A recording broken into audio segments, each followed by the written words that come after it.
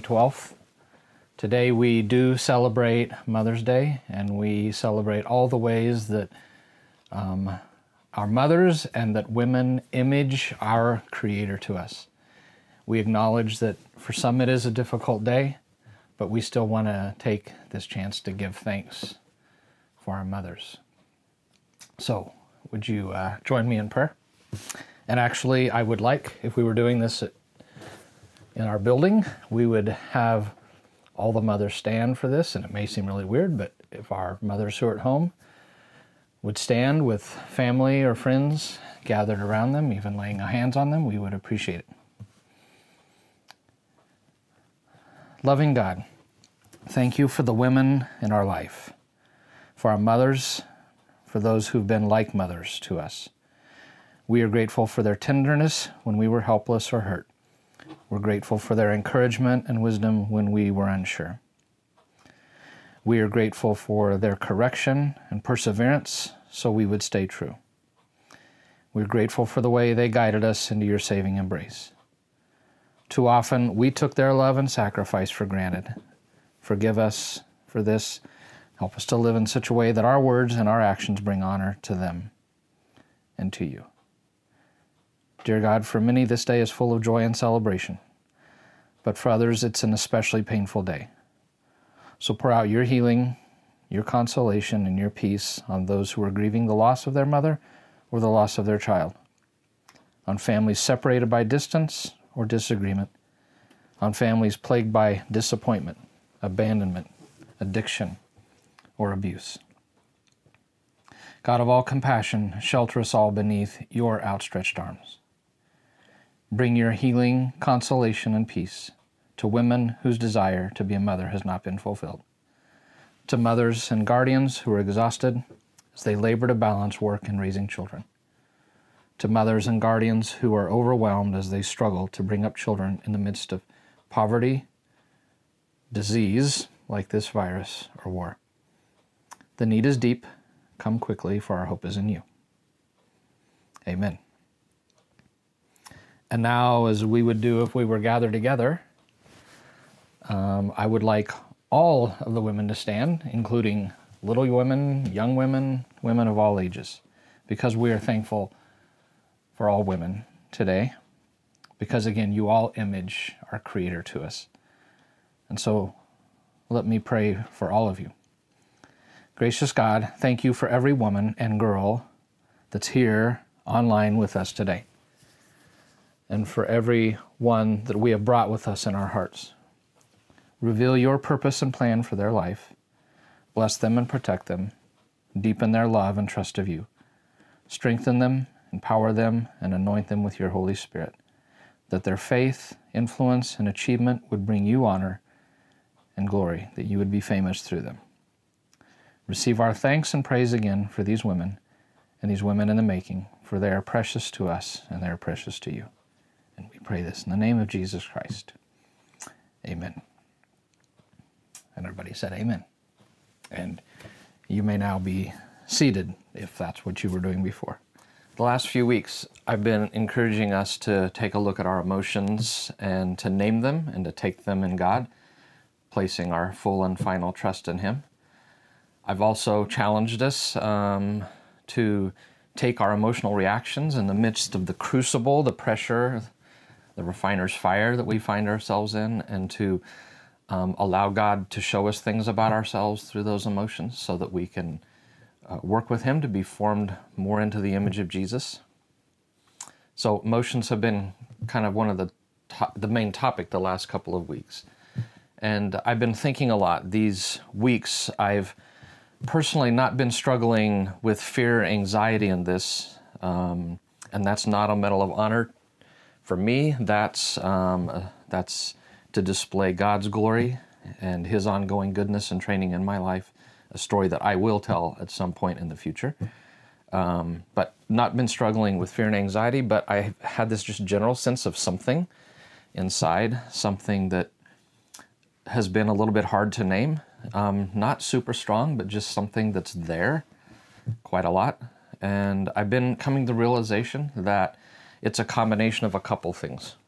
One, I think it's a deep missing of community and being with others that I love and care about in a meaningful way, even handshakes, pats on the backs, hugs. Definitely missing the body, and I can't wait till we can get back together because we were created to be together. And trust me, at some point when we get back, we're going to have a big celebration. Arrowhead has never seen a tailgate party like we're going to have. But that's also been, I think, mixed. That missing of community has been mixed with a large dose of confusion and uncertainty from living and leading and ministering and pastoring in this new reality. A new reality where we spend 4 hours on Monday making a decision, and then that's overturned by new information on Tuesday. Trust me, seminary did not provide a course called Pandemic 101. It didn't have a course on Televangelism 101, the one that I really wish that they would have had. So like you, I've had no training in any of this. So this week I want to talk about this topic of confusion and uncertainty. And I want to ask this question. How do we, as children of the great King and as followers of Jesus, live with love, joy, and peace, with faith and hope in the midst of uncertainty, this great not knowing that we find ourselves in the midst of?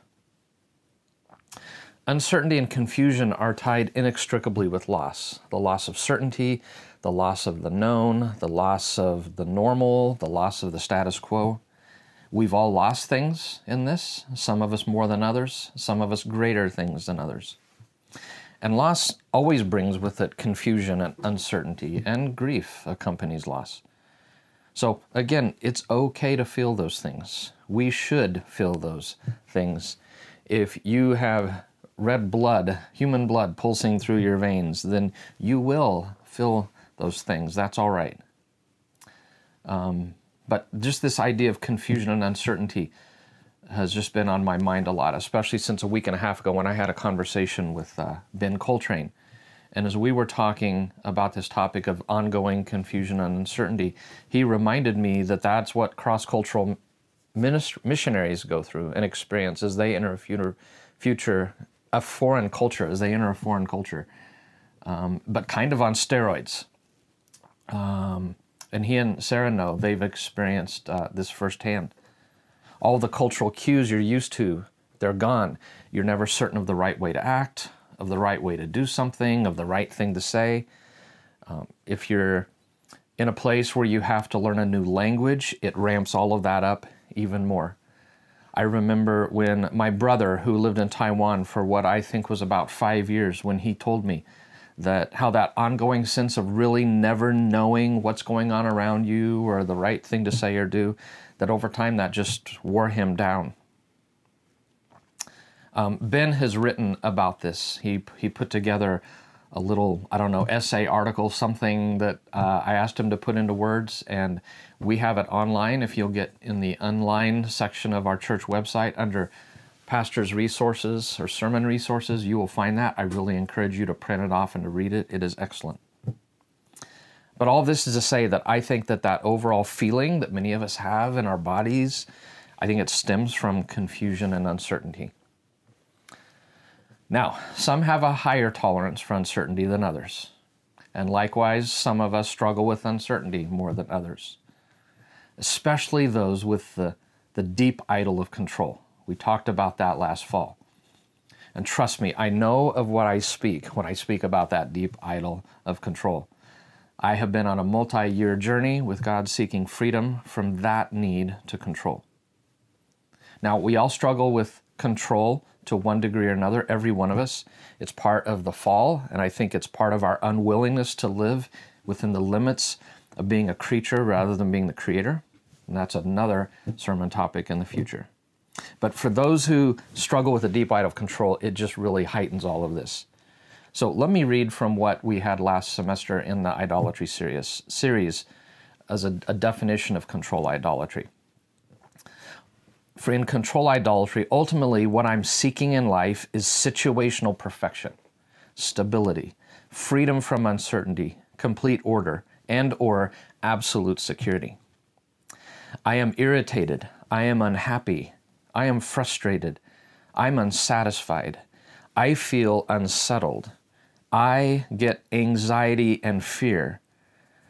I feel a lack of worth or value unless I have absolute mastery over every area of my life and or I am able to gain control of the world around me and have complete security and safety. And as you know, none of us is ever going to get complete safety and security in this world or in the situation in which we find ourselves.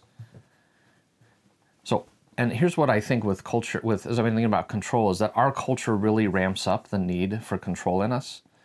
There's a lot of reasons for this, but one of them is from the influence of modernism and the myth of progress, and the idea that that myth brought the belief that science could lead us into increasing levels of control of the random events of our lives. I wish I could explain more fully the other ways that our modern secular narrative has intensified our need for control, but I don't have time right now. Someone this week told me, in relation to this topic of control, that there are two things that never change: God and change. And that's not good news for someone wrestling with the need for control in their lives. But change and uncertainty, it's the reality of life, and especially now. And here's the truth. There is so much in our lives that we can't control. Some researchers at Duke University have concluded the average person has only about 15% of the control of their life that they think they do. Now, I don't know how they came up with that number, but if Duke University researchers say it, it's got to be right, true, right? But doesn't that totally make sense? I mean, think about it. Of all the things in my life that can be controlled, there is myself, there's those around me, and there's the situation around me. And the reality is I only have meaningful control over one of those, and that's myself. And I can't even do that well half the time. So, I have two choices in the matter. If the reality is that most of life is out of my control, then I have two choices. One, I can try to ramp up my attempts at controlling my life, controlling those around me, and controlling the situation in which I find myself. And there are many who continually live their lives with this option. An ongoing but futile attempt to control things that are beyond our control. And if you've ever tried living that way, good luck with that. For your life will be full of stress and anxiety. I learned long ago that the more I tried to exert control, the worse the addiction for control became, and the less peace I had in my life. If I'm seeking to follow Jesus and to display His way of life to those around me, then, would we not all agree, He is best shown by living a life of faith and hope, a life of love, joy, and peace?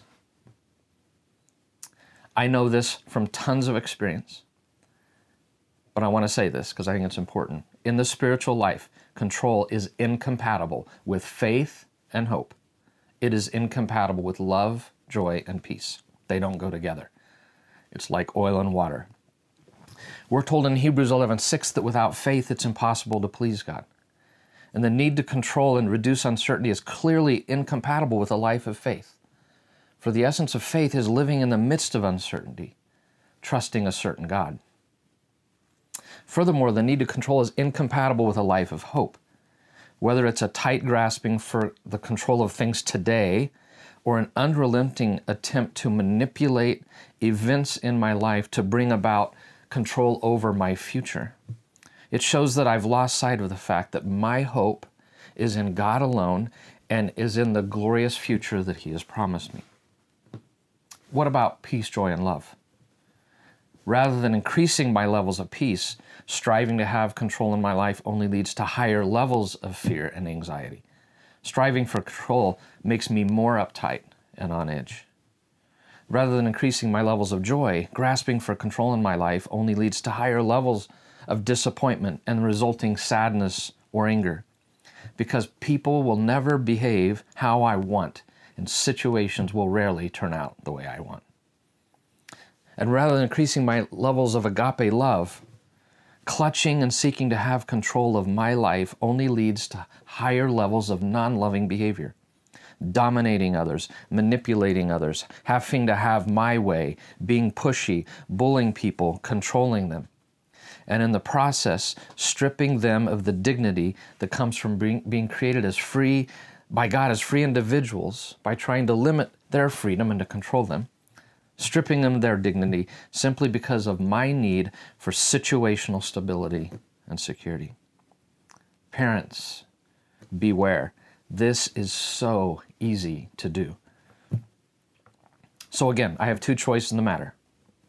One, I can try to ramp up my attempts at controlling my life, controlling those around me, and controlling the situation I find myself in.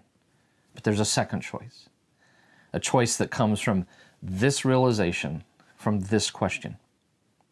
As I heard somebody ask last week, what if control is one of the primary things that keeps me from living a life of faith and hope and of love, joy, and peace? Pretty powerful question. How about this? What if uncertainty is not the worst thing that can happen to me, but is perhaps the best thing that can happen to me? What if learning to live well in uncertainty with a loss of control is one of the best things that can happen in my spiritual life and in my being formed into the image of Jesus? Totally reframes everything, doesn't it? Very counterintuitive, which is how Jesus was.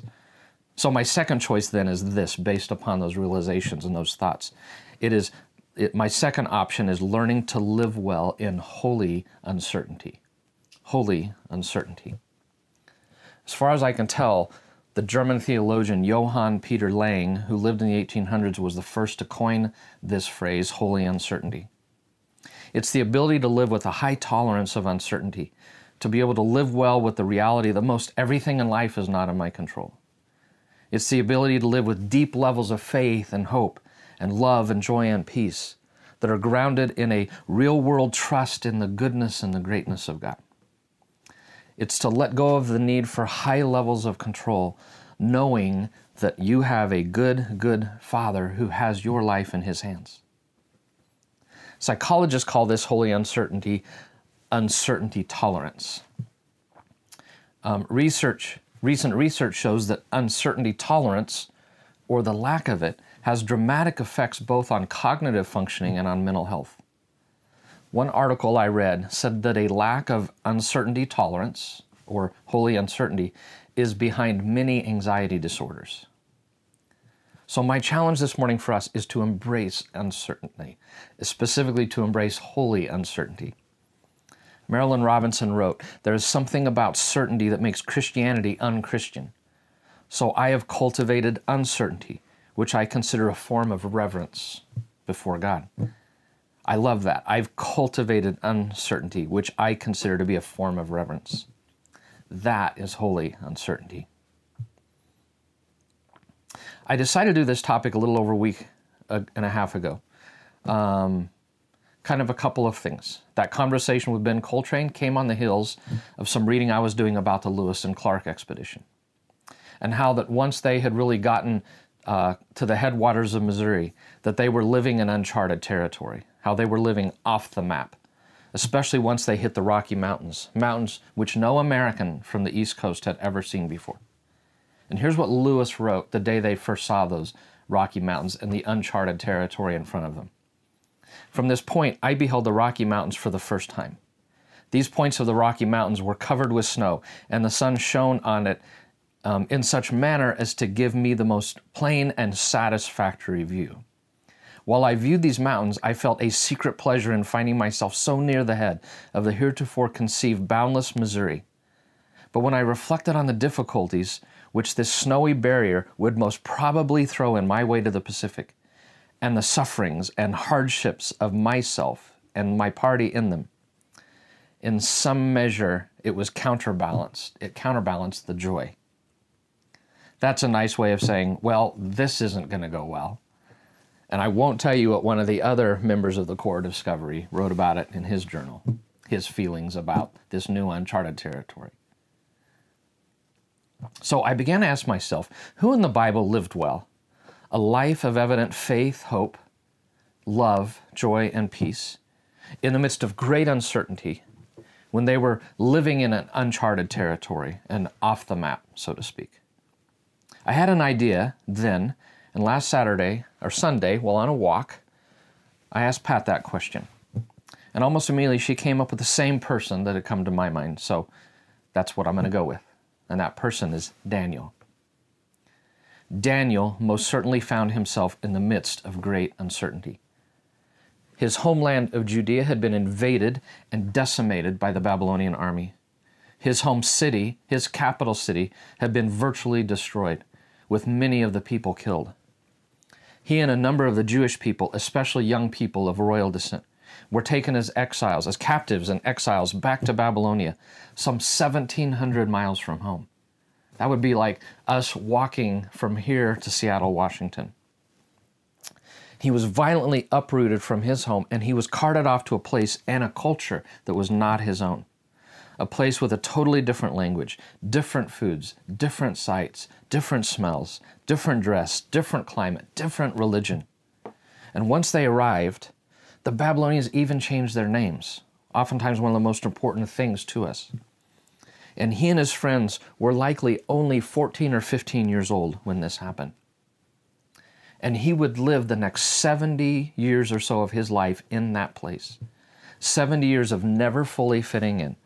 Life as a missionary, never certain, always confused to a degree. And if you know anything of his story, he was regularly confronted with difficult scenarios that were totally out of his control. In fact, most everything about his life was not in his control. 70 years of cultural confusion and daily uncertainty. And for Daniel, it was 70 years of embracing holy uncertainty and living in it well. So, here's my question to Daniel. Daniel, how do you live in uncharted territory? How do you live when you find yourself suddenly off the map, as we have been? As I've thought about that and reread Daniel and talked with Pat about him, 3 things have really stood out to me. 3 things that were a vital part of Daniel's life. 3 things that I think helped him to live well in the midst of uncertainty. 3 things that cultivated with him holy uncertainty. A life that was marked by faith and hope. A life overflowing with love, joy, and peace. The first is this, that Daniel exhibited a deep trust in the sovereignty of God. That's a fancy way of saying that he had a settled sense that since God is in control, he doesn't have to be. And let me say that by sovereign, I don't mean that God pulls all the strings of every single event that happens in our lives, that he's the one who's that he's like just causing every single event, even my own choices to happen. That's not what I'm talking about.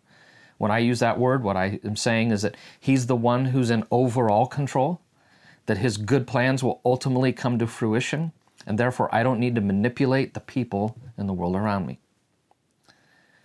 So as that settled sense of God's control takes deeper and deeper root in your life, as you learn to trust more and more that God's got your back, your life, and your soul, your ability to live in holy uncertainty grows. It's inevitable. Throughout the book of Daniel, we see God's sovereign control of the events of the exile. The book of Daniel is full of some of the Bible's strongest statements on God's sovereignty. In Daniel 4:25, Daniel says of God, "The Most High is sovereign over all kingdoms of the earth." I encourage you to read the book of Daniel and see God's sovereign hand for yourself. A strong belief in the sovereignty of God is the foundational building block to living a life of holy uncertainty, a life that is free from the need to control, a life marked by faith and hope, and a life overflowing with love, joy, and peace. Second, Daniel lived a life that was rooted in spiritual rhythms and practices, seeking God's presence through them. We talked about this during the month of February when we talked about the rhythm of Jesus' life, the disciples' rhythm, from solitude to community to ministry, the ongoing rhythm in my life of Christ, community, cause, back to Christ, to community, to cause. The regular engaging in the spiritual practices that simply serve to bring me into the presence of God. That's the whole point, right? Where I can experience Him and enjoy Him and become more like Him. Jordan talked about this a few weeks ago. Practices like daily time in the Word, regular time talking to God about my real life in prayer, the practices of meditation and memorization, the practice of regularly and generously giving back to God only a small part of what He's given to me, the practice of slowing and enjoying, things like taking a weekly Sabbath or living in simplicity. I could go on, but I won't right now. Daniel's life is, here's what I want you to see, his life was rooted in these spiritual rhythms and practices. In Daniel chapter 6, if you were to look at that, we see him confronted by a problem when his colleagues, his Babylonian Persian colleagues, convinced Darius to make a law that people can only worship him, the king, and no other gods. And then they go and stake out his house and sit outside below his window because they know that Daniel's going to violate that. And we're told in Daniel chapter 6, verses 10 to 12, this is what it says. When Daniel learned that the decree had been published, he went home to his upstairs room where the window opened toward Jerusalem. 3 times a day he got down on his knees and prayed, giving thanks to his God, just as he had done before. Then these men went as a group, and they found Daniel praying and asking God for help. So they went to the king and spoke to him. And they tattled, basically. And then you have the story of Daniel in the lion's den. But did you hear verse 10? 3 times a day he got down on his knees and prayed, giving thanks to his God, just as he had done before. Daniel's life was marked not just by spiritual practices, but he lived his life in a rhythm of them. He got on his knees and prayed 3 times a day, regularly. This was the habit of a faithful Jew of his day. This 3 times a day prayer was called the Adamah. Daniel followed this rhythm, as did David. In Psalm 55:17, David said, "Evening, morning, and noon I cry out, and he hears my voice." Prayer was central to Daniel's life. In chapter 2, in the midst of a great crisis in his life, of a time of great confusion and uncertainty and lack of control, he asked his 3 friends to pray for him in verses 17 and 18 of chapter 2. The whole of chapter 9 contains one of Daniel's powerful written prayers. Prayer was central to his life and should be central to ours. And we're still working on a prayer initiative that we're going to start, I think, in the next week. But life here is so uncertain. My intent was this week, but some things shoved it off to the next week, so I apologize. But his life was marked by a mark of prayer. Daniel was also a man who regularly feasted on the Word of God. We know this from the chapter 9 of Daniel. His great prayer found in that chapter was preceded by him spending time reading in the prophet Jeremiah. As you go through his prayer, you see him referencing the Torah as he wrestles with God in prayer in verse 13 of chapter 9. Again, Daniel was a man who regularly feasted on the Word of God. Let me give you one example of how a daily spiritual rhythm of spiritual practices works to develop in us holy uncertainty. This year with my quad, I'm reading through the New Testament. When this all hit at the end of March, there was one week in particular in our Bible reading that we were at the end of Mark and the beginning of Luke. And during that week's reading, we were in the resurrection of narratives of Mark and the birth narratives of Luke. And if I remember right, we read these words 6 times in that week's reading. Do not be afraid. 6 times. Do not be afraid. We're told in Romans 9 that faith comes by hearing and hearing by the Word of God. And if you're not regularly in the Word, allowing God's narrative to shape you more than the cultural narrative, especially now more than ever, you will not grow in holy uncertainty. Reading those words, do not be afraid, still carries through into my mind and my heart, almost 2 months later. This living in regular communion with the Father through a rhythm of life that's marked by spiritual practices, it was modeled for us by Jesus. Remember Luke 4:16. There we are told that he went to Nazareth where he had been brought up, and on the Sabbath day he went into the synagogue, as was his custom. I mentioned a few weeks ago in one of my Saturday videos the need for spiritual rhythm in our life. If I remember correctly, I referenced a book that Steve and I had recently finished reading called The Common Rule. Early in that book, he explained the fact that God created us to be creatures of habit. He also talked about habits not only give structure to our lives, but how they form our souls for good or for bad. In that book, the author said that you can either allow the culture to form habits in you that then form you into the image of the culture, or you can intentionally choose to live a life formed by spiritual habits of your choosing to be formed to be more like Jesus. So, my conclusion of this section is this, that a life rooted in spiritual rhythms and spiritual practices is another of the key building blocks to living a life of holy uncertainty. A life that's free from the need to control, a life marked by faith and hope, a life overflowing with love and joy and peace. There's so much more I could say about Daniel and the things that helped him live a life of uncertainty, but I need to wrap this up. So third and finally, Daniel lived his life deeply and intimately connected to a close-knit community of spiritual friends. You can tell I'm needing to bring this to an end because each of these descriptors keeps getting longer and longer. I said this when I talked about community back in February, but I have found that living in deep community with other believers, it serves as a catalyst for my faith walk. I am convinced of this. You cannot walk a life of deep trust in the sovereignty of God. You cannot walk a life rooted in spiritual rhythms and practices alone. It's not possible.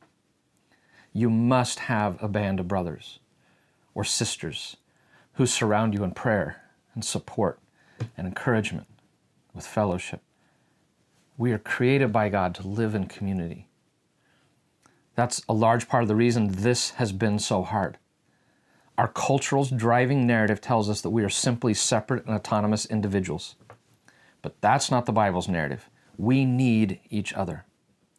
And all through the book of Daniel, you find him and his friends fighting it out together, so to speak, in the alien culture that they found themselves where they had almost no control. From the first part of the story, the very beginning, we find those spiritual friends together. We meet them when we read chapter 1. They're Hananiah, Mishael, and Azariah, or perhaps better known as Shadrach, Meshach, and Abednego, or maybe even to some even better known as Rak, Shak, and Benny, if you're a VeggieTales fan.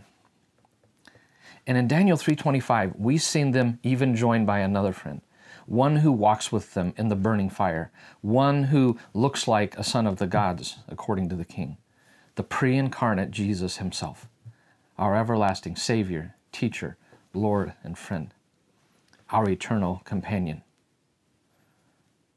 Let me give you an example of how living a life deeply and intimately connected to a close-knit community of spiritual friends works to develop in us holy uncertainty. So back to my quad. Since the time of us reading those words 6 times in that week, do not be afraid, and we all noticed it, we are weekly encouraging each other in various ways to not walk in fear. We haven't used the words, but in doing that, we are prodding each other into more and more into living in holy uncertainty. Remember, in February, I talked about the difference between the giant sequoias and the majestic redwoods of California. The sequoias standing grand, all alone, with a shallow root system, easily susceptible to high winds. Then the redwoods, who group in huge clumps, their massive roots intertwined, right on the coast of California, where they can survive the very high coastal winds. We are created to be redwoods. That's why over the course of these last months, I have continued to meet weekly with Steve Lowen and my quad, always in appropriately social distancing, but I've continued to meet with them because I need it. And you need it. A life deeply and intimately connected to a close-knit community of spiritual friends is the last key building block to living a life in holy uncertainty. A life that's free from the need to control. A life that's marked by faith and hope. A life overflowing with love and joy and peace. A deep trust in the sovereignty of God. A life rooted in spiritual rhythms and spiritual practices to experience the presence of God. And a life deeply and intimately connected to a close-knit community of spiritual friends. These 3 things will help you to learn to give up control of your life and to live into holy uncertainty. Not only that, these three things will be good companions with a long life lived well, walking with God. And here's how I know. One of the most famous stories in the book of Daniel, perhaps the culminating event of his life, occurred during the reign of Darius the Persian. It was under Darius that the Jews began to return to Jerusalem at the end of their 70-year exile. That meant that Daniel lived in Babylon for 70 years when he stood up to Darius and was thrown into the lion's den. In a lot of the pictures that I've seen, and even in my own mind before this week, to me he was a young man. He was thrown in there as the young man first taken into exile. But in reality, when he was thrown into the lion's den, Daniel was likely in his mid-80s. Can you believe that? A life lived well. I've said this 100 times and I will keep saying it. We live in an age of high anxiety, and this virus has only exacerbated that anxiety. Our culture, our community, our neighbors, our friends, our family, especially our children, need a non-anxious presence in their lives. In an age and culture that's instilled in us a high need for control, we need people who follow in the way of Jesus by demonstrating a high tolerance for uncertainty, by embodying the ability to live in a deeply and profoundly freeing sense of holy uncertainty. So, as we begin to move into a time of transition these next few months, a time that I can assure you will be marked by an ongoing sense of uncertainty, let us, as a community, let us walk this journey together of learning to live a life of holy uncertainty.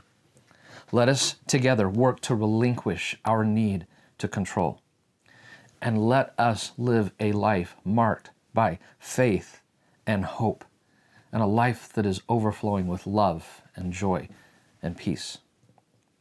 Let us walk together in a deep trust in the sovereignty of God.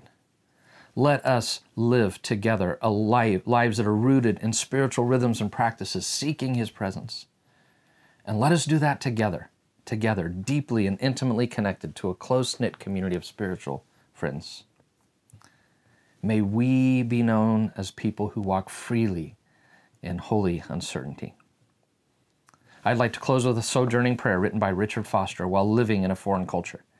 It seems an apt prayer for us as we live in a time of uncertainty, living off the map, living in uncharted territory. And as I pray it for us, hear it in the context of the place in which we find ourselves. So would you pray with me? O Lord, my Lord, I feel like a stranger in a strange land. Absent are all the subtleties of custom and language and sight and smell and taste which would normally give me my bearings. Jesus, ever-living teacher, use my out-of-placeness to remind me again of my alien status in this world. I belong to another kingdom and live out of another reality. May I always be ultimately concerned to learn the nuances of this eternal reality, so that when it becomes my permanent residence, I will not find it strange in the least. In the name of Him who entered a foreign land, so that all who will might come home to that for which they were created. Amen. And to all that, God's people said, Amen.